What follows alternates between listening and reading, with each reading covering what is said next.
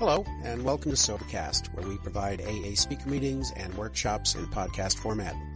We're an ad-free podcast, and if you enjoy listening, please help us be self-supporting by visiting Sobercast.com, look for the donate link, and drop $1 or $2 into our virtual basket. We hope you enjoyed the podcast. Have a great day. Hi, I'm Mary Beth. I'm an alcoholic. It says in the family afterwards in our big book, it says, we do not relate intimate experiences of another person unless we are sure he would approve. But I might just do that anyway, since Chris opened the door. It's funny that he did mention the phone because today the phone rang in our house, and I heard my cell phone, and I heard it ringing. I'm like, God, that's weird. I have a trumpet sound on my cell phone. I wired it to a trumpet sound, and I really like that. And I had one of my sponsees on the other phone, and I said, I think that there's I know. I said, I didn't hear my cell phone when you called because it had a different sound. And I said, wait, come to think of it, yesterday Chris said he didn't like the sound of my cell phone. I bet he changed it. So we were laughing. I don't know if he did or didn't, but it was a completely different sound. And I thought, I bet that little rascal changed my cell phone ring. No? So, but anyway, I was thinking about that in relation to tonight, because I was thinking today I laughed, and another year I would have, every instinct in the world would have been threatened. You crossed my boundaries, you did this, you did that, I would have criticized or whatever, that I was trained to do from a very early age. I'm glad to be here and to be a part of this workshop, and we did this at the Wilson House, last year, which was really fun, and, so I'm honored to be here again tonight and practicing recovery principles. I have to say that my first intimate relationship was with my mother, and growing up, it was very confusing. And at one point in my life, my mother got into tranquilizers, so my intimate relationship with my mother was very askew, and so I never really had much of a barometer for how to be in relationships, and so therefore every relationship I ever had with my alcoholism, and usually I was attracted to some wild people myself, was also a little bit askew, and I would never know how to make sense of any of them, and I was always trying to control them and make them work into my mold, and so I didn't really have a clue as to how to have an intimate relationship because I had no tools, and at any rate, hi Carrie, hi Beth. The one thing I could say about my relationship today is that I know that my higher power put me with my husband because I think we're better together, two people being one, than we are separate. And I just have a very strong feeling that that's the case. And Boy Meets Girl on AA campus, it really is an interesting ride. I think some of my favorite people in the rooms are married to other alcoholics, and it's two alcoholics being married to two other alcoholics is just truly remarkable. And there's people in these rooms that we've called on in difficult times for help in our relationship, and we've also called on them, they've called on us in their relationship too. And I'm like, whoa, he did that to you, and whoa, you did that to him. And yes, we had we met early, fell in love, and we both had at least 5 years, and Chris wasn't the first person I dated once I got sober. My first relationship in recovery was with a merchant marine, and I had fear of abandonment issues, and so he would leave like every 4 months.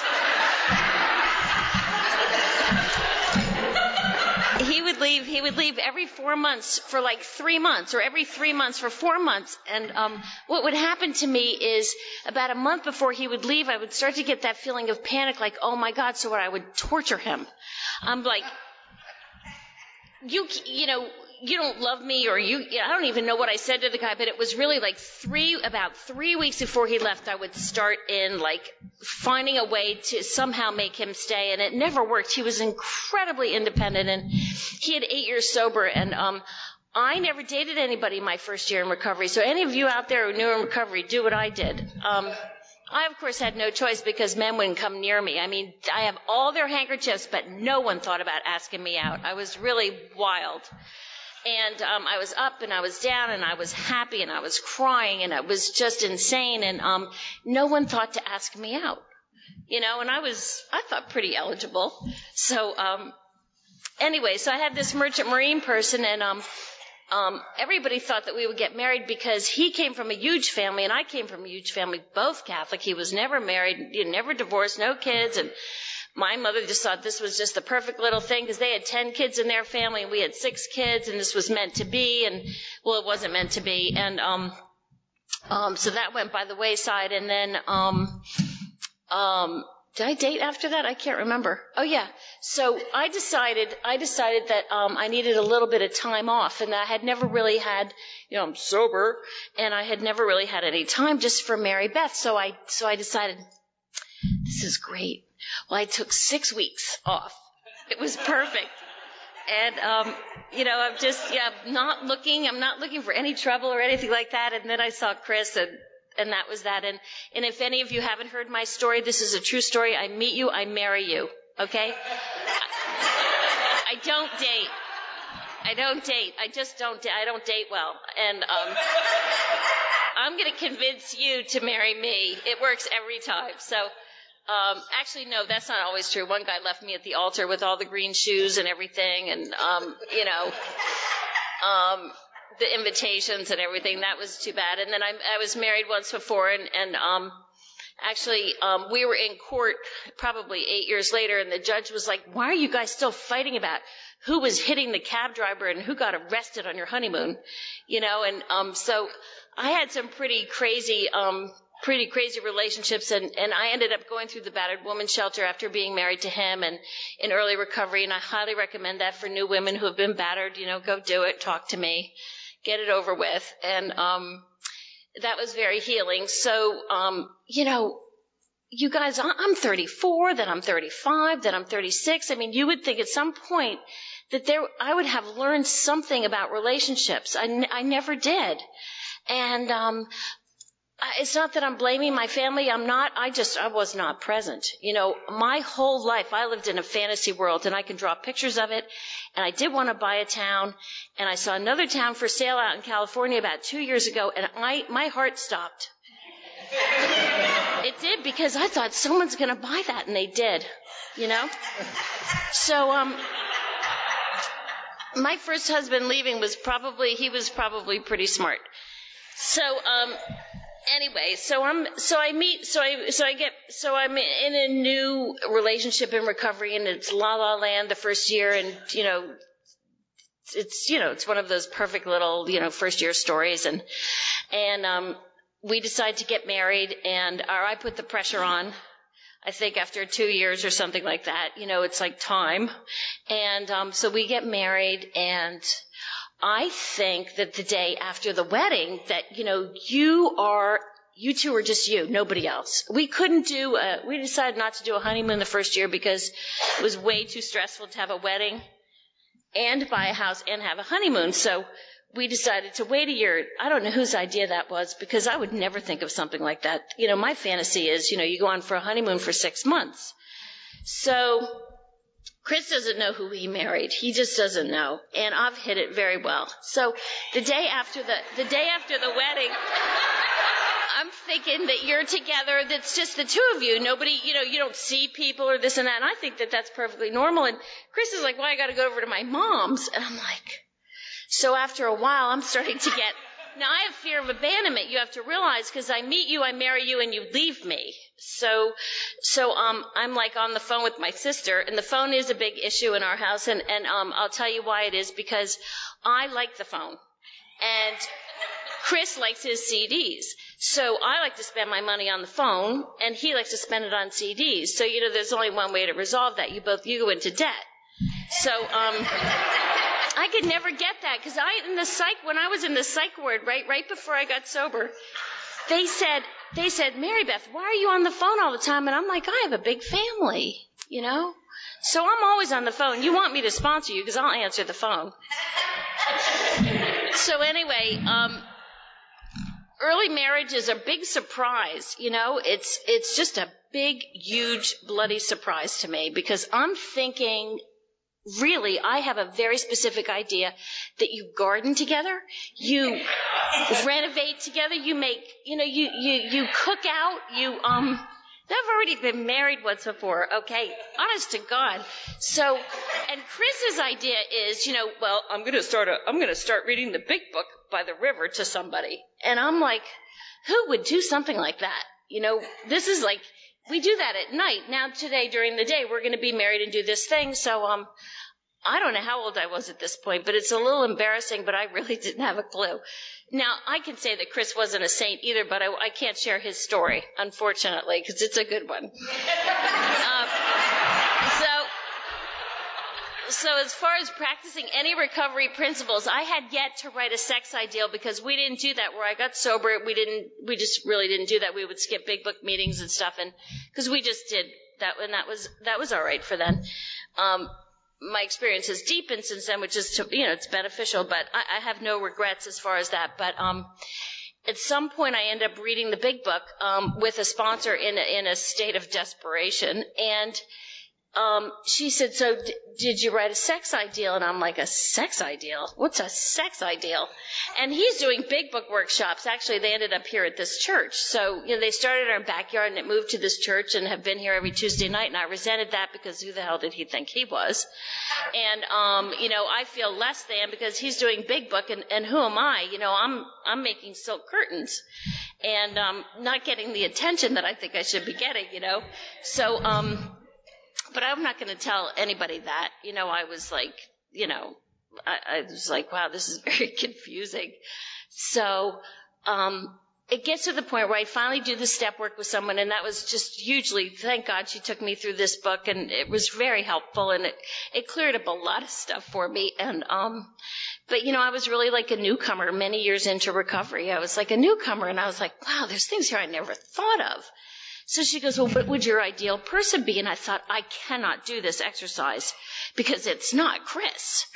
And I'm thinking, okay, the worst part is I know I can't be his because, you all were here every night doing this big book stuff and really getting into this meeting thing and everything. And I'm like, oh my God, this is not good. So I write out my sex ideal and, we don't have anything in common. We have, he likes this, I like that. He likes this, I like that. It's just, generally there was nothing in common and, except Alcoholics Anonymous. And I was working with others a lot. What I was giving to them, I'm not sure, but I did care about people. And, So I did. The good news is that on the sex ideal it says, if I want someone with a sense of humor, which we know I already have, but as an example, if I want someone with a sense of humor, then I better have a sense of humor and lighten up. And if I want someone who likes to travel, then I need to find a way to make that palatable for them. Now, let me tell you my old way, and I swear this is the truth, that if I want you to travel, which is one of my favorite things in the world, I'm going to yell at you and yammer at you until you get on that plane, until you make those tickets, until you say, here it is, it's your anniversary gift. I'm going to make you run away from me. Because I don't know why I got that. I don't know where I got that. I do know I got that growing up. I learned that growing up. So, and I'm very close to my parents today. I see them every day. But, I grew up in a very, very insane household. So, anyway, what I found out is that I had to bring this, travel happiness, right? So I'm thinking, well, first I have to tell you our honeymoon story because it was beautiful. We're going to go on a honeymoon a year later because that's as much as we could handle. And I'm still confused about this marriage thing, I'm like, boy, this looks different than what I thought. And, now, I don't know that this travel thing for Chris is is weird. I mean, it's just untenable. It's anxiety causing. It's a lot of things that I've never met anybody who didn't like to travel, because I would like, give me some booze and I'll go on a road trip and not come back. So anyway, so it's time, and this limousine friend of ours is, where's Limousine Rich? He's coming here, and I wish he were here tonight. And he's coming to get us, and I just had to put a few things in my bag, take my shower, and then I'm ready, maybe 5 minutes. And nope, the bags have to be outside. Not only by the door, they had to be outside. And I'm like, he's got to be kidding, This is our honeymoon. I mean, don't tell me to put the bags outside. And then it got stronger and stronger, and the message was very clear that I needed to do it now. Well, as I said to you, I've been through the battered woman shelter, and what happens to me when I'm trapped?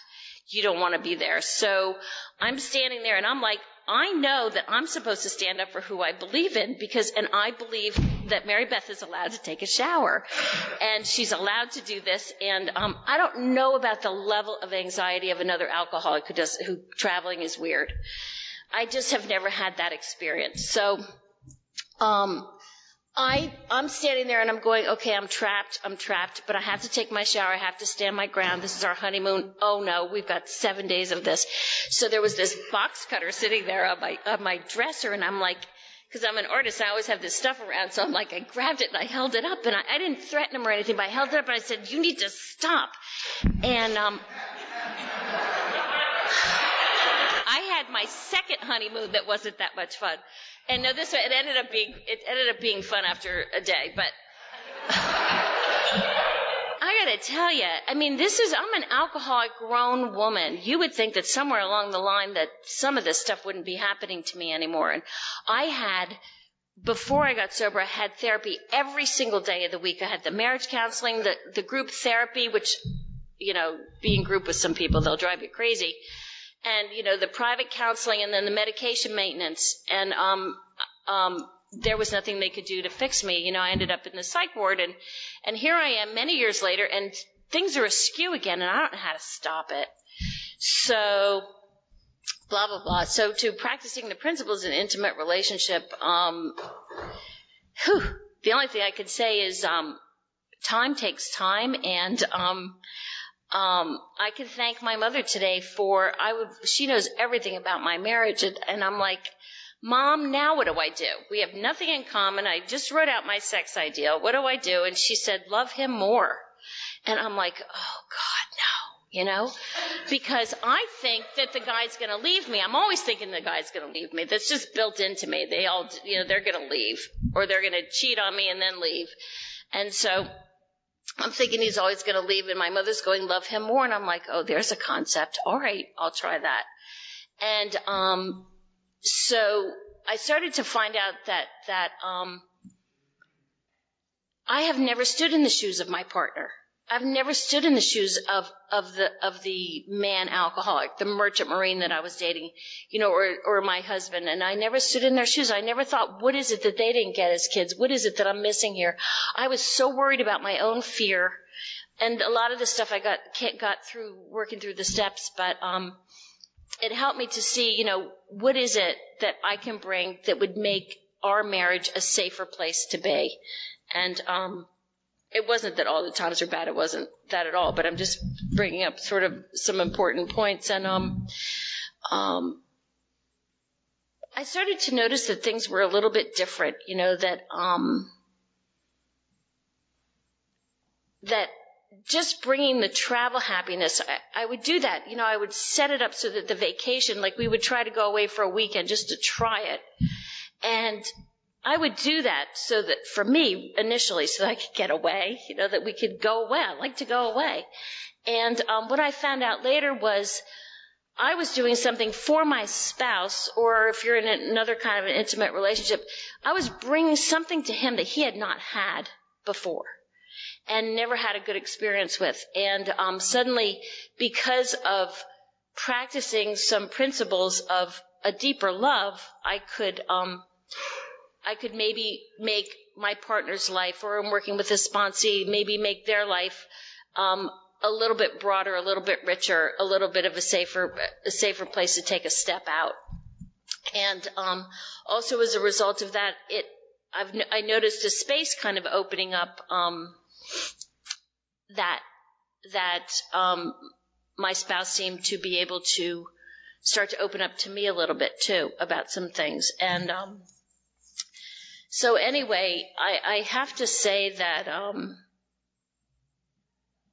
recently we were talking about, if one of us passes away before the other, you talk about that once in a while, would we ever marry again? And I always thought, yes, I would want my husband to get married again, and I even wrote a note in my special locked box that, somebody take care of him, and then I took it back and ripped it up, but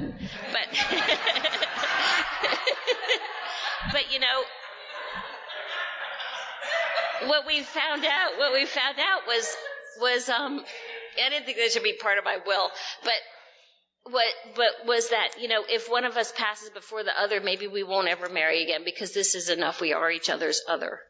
I mean, is that like that's amazing if you knew what we've been through, because we have been through a lot. And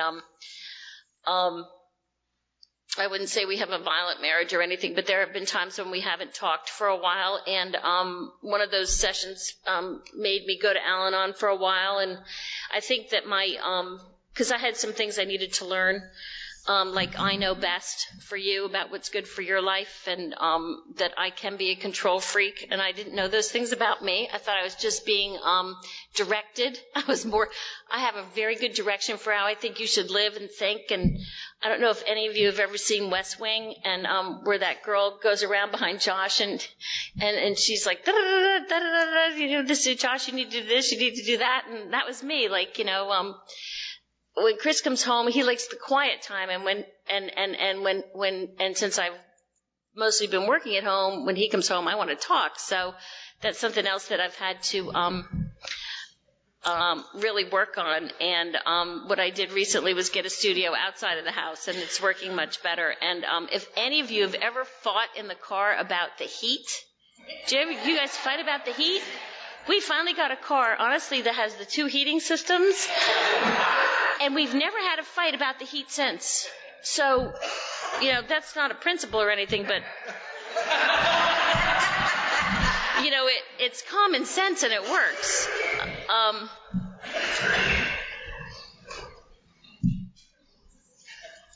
My old therapist used to say to me, he said, you have a lot going on. I don't know how you do it, but you're one person who keeps fighting, and you keep doing everything you possibly can to get better and to make things work. And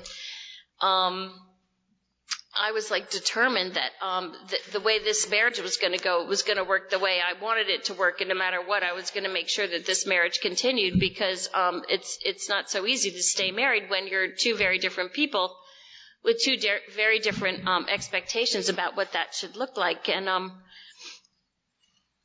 as I said, I came from a really big family, and when we all get together, everybody's in each other's business, and we're all hanging out in the same room. And if someone moves, we move into the next room with them, and it's like this just sort of moving sea of people. And Chris grew up in this house where, they both watch the Yankees. 2 people will watch the Yankees on separate TVs in separate rooms.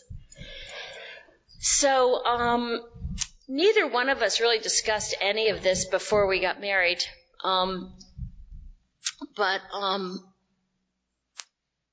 of the principles is, don't crowd him, and I'm like, oh boy, that sounds like one of those Mars and Venus things. The man goes into his cave and you're not supposed to go in after him. And I always did, because if you were with me, you belonged to me, and that's just the way I thought it was, and it's not.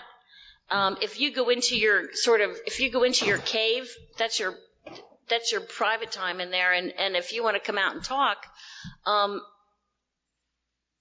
need to leave you alone to do that. And, I was like, that was another thing I had to learn. I never learned anything. Nothing. I learned absolutely nothing growing up. And,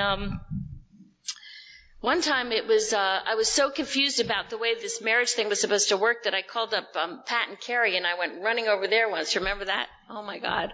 And I'm like, is this supposed to be like this? And I learned something. I learned that my God designed me to be a certain way, and my God designed my spouse to be another way.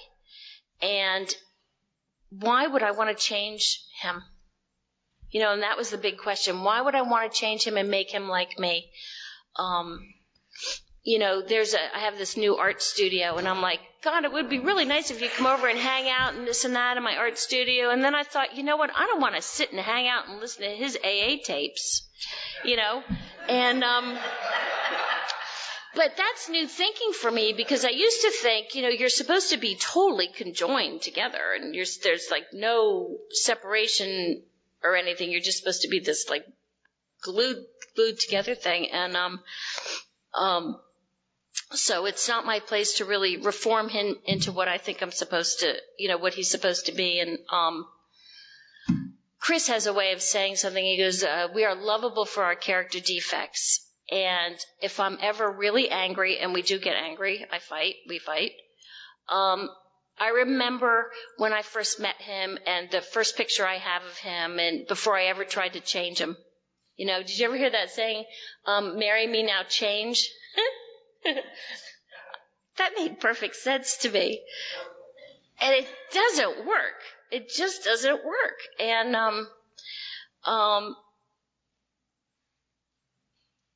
but we do grow together. That's the thing. If I create a safe space, I remember one time I was going through a difficult time on something, and he wasn't reacting the way I thought that he should react, and how could he? Because who taught him anything, on how to react any more than anybody taught me. And I remember I wasn't going to let him be mad at me. So he would be sitting in the other room, and I would go into the other room, pick him up and bring him back and say, no, we can't be fighting. And then he would go back, and I'd pick him up, and I would come and sit on him until he would come back, and I'd say, we can't fight. We can't have this unhappiness in our house. And it may sound ridiculous to other people, but I will fight to have my marriage happy. And and you know what? It worked. It worked because I believed in it. And I used to be so afraid to say, this is the way it needs to be, because at least this makes sense. That I would be so afraid they would leave me that I wouldn't say anything. And now I'm like, I will fight for what I believe in. And I made sure that at least for my part, that we grew. And there's another thing. A lot of people, they pray together in recovery and in church and stuff like that. And I had this image that I was forced to have, I grew up in public prayer was like a normal part of me growing up, but it was always uncomfortable for me because I don't know. I remember when John F. Kennedy died, we came home from school, and it was such hysteria that my mother made us all pray at the top of the stairs before we even got any food or anything like that. We had to pray, and I remember thinking, God, just let me get a cigarette or something. But no, I was a little kid, but I had all this forced, I had to be forced to be intimate at situations that were really uncomfortable. So anyway, so a lot of people in recovery pray together, and it's so beautiful, and they pray with their families and their children, and I thought, oh boy, this is something, if I'm not doing that, there's something wrong with us, we should be doing this, and it's just not our thing. And it's so funny because I thought, well, Chris, we should pray together. I would yammer about that a bit, and we should really be kneeling down and praying together all the time, and praying in the morning and meditating together and all this stuff. And then I thought, I can't keep forcing this. This is not if God wants him to do this with me, we'll be doing this. It'll come easily. And then I thought after a while, I'm not so sure I want to do that either. I like my private prayer, and I love when other people have theirs and they share about it, and it's a beautiful thing. And for a while I was thinking, well, there's something broken with our recovered marriage because we're not doing that, and maybe it's not our path. So the longer I'm sober, the more I'm becoming accepting of what is God's will for us as opposed to maybe somebody else. And the push came to shove, we have prayed together. No anger. That's one of our principles in the Family Afterwards, the chapter of the wives and Family Afterwards. No anger. I'm like, whoa, there's one. I always thought anger first and think later. Be of good temper. Be patient. Be willing to remedy my defects. That was a big eye-opener for me that, I keep saying to people, well, you need to change, and, maybe this and maybe that. And I'm like, you know what? If I clean up my side of the street, things work better. And I did make a commitment as a recovering woman that I would continue to work on myself. And because I did make a commitment to my spouse, I have to honor that. And there have been times maybe for like a few weeks or something I might be of not so great humor, and that's not my place to bring that home to my house, I remember my mother always said, before Daddy comes home, even though she'd be screaming and yelling all day long,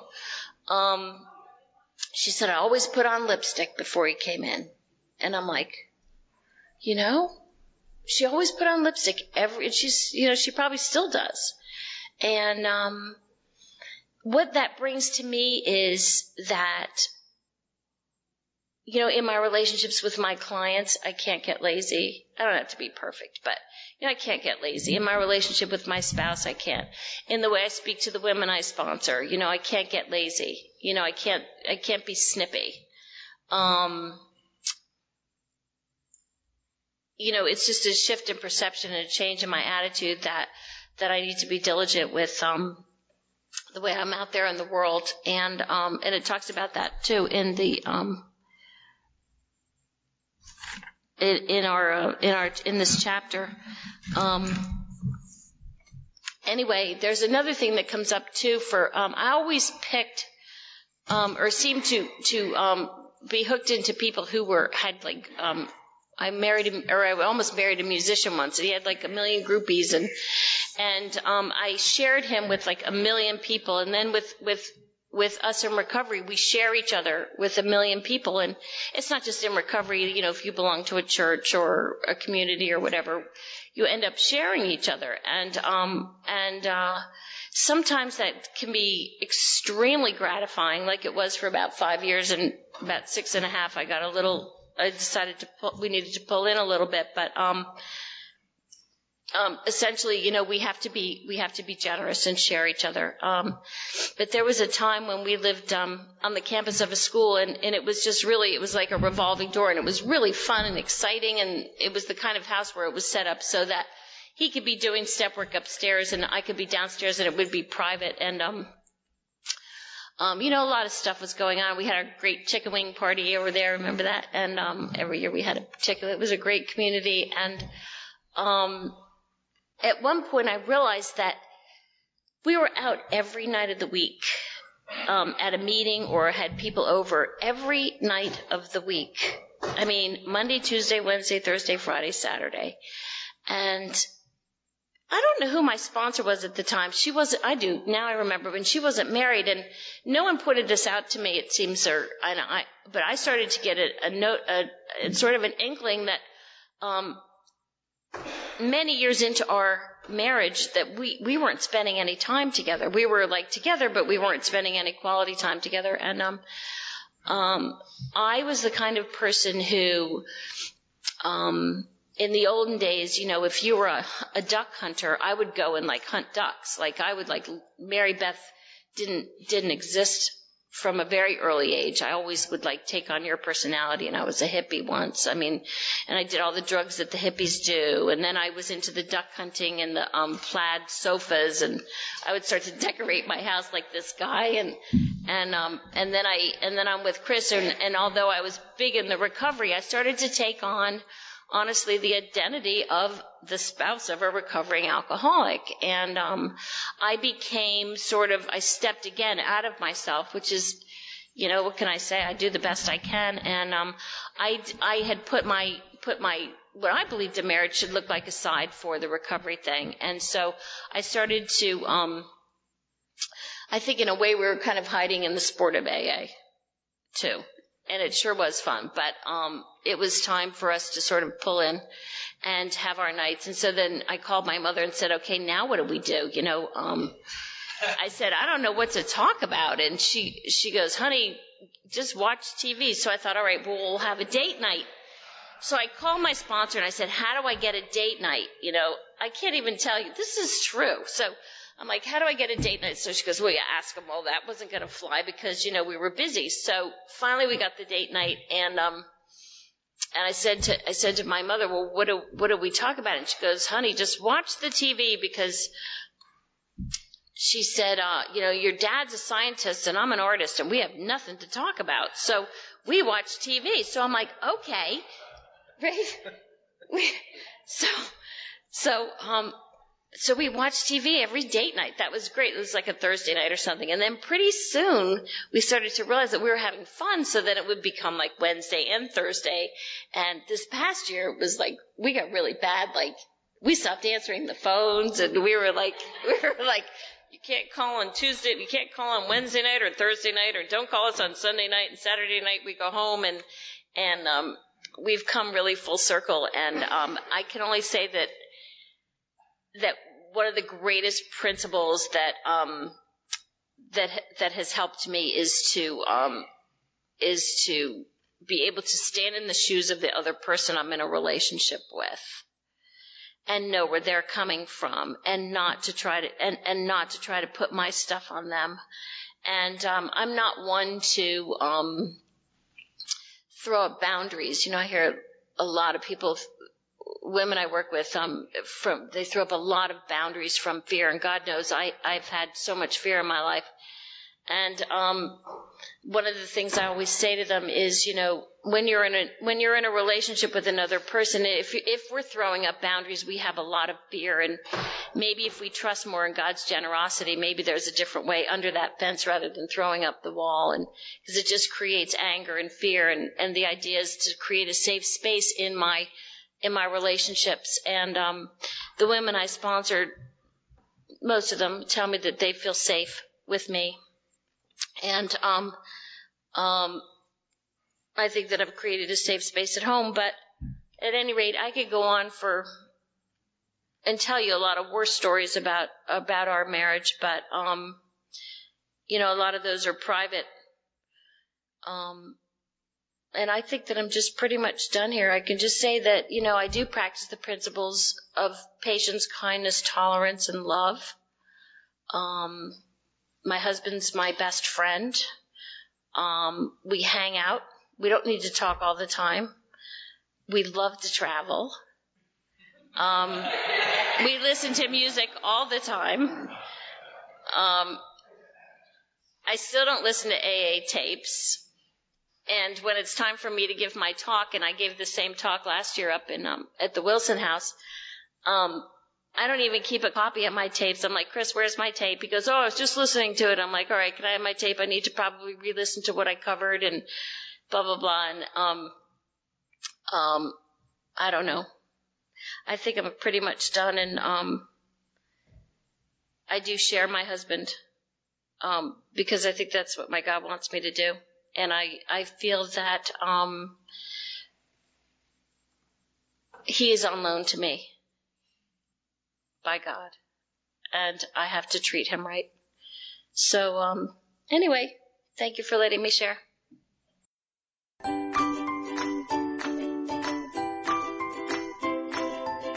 Thanks for listening. I hope you enjoyed the podcast. Sobercast is ad-free, and we'd like your help in order to keep it that way. So if you'd like to help us be self-supporting by pledging $1 or $2 a month, visit Sobercast.com and look for the donate links. Thank you very much.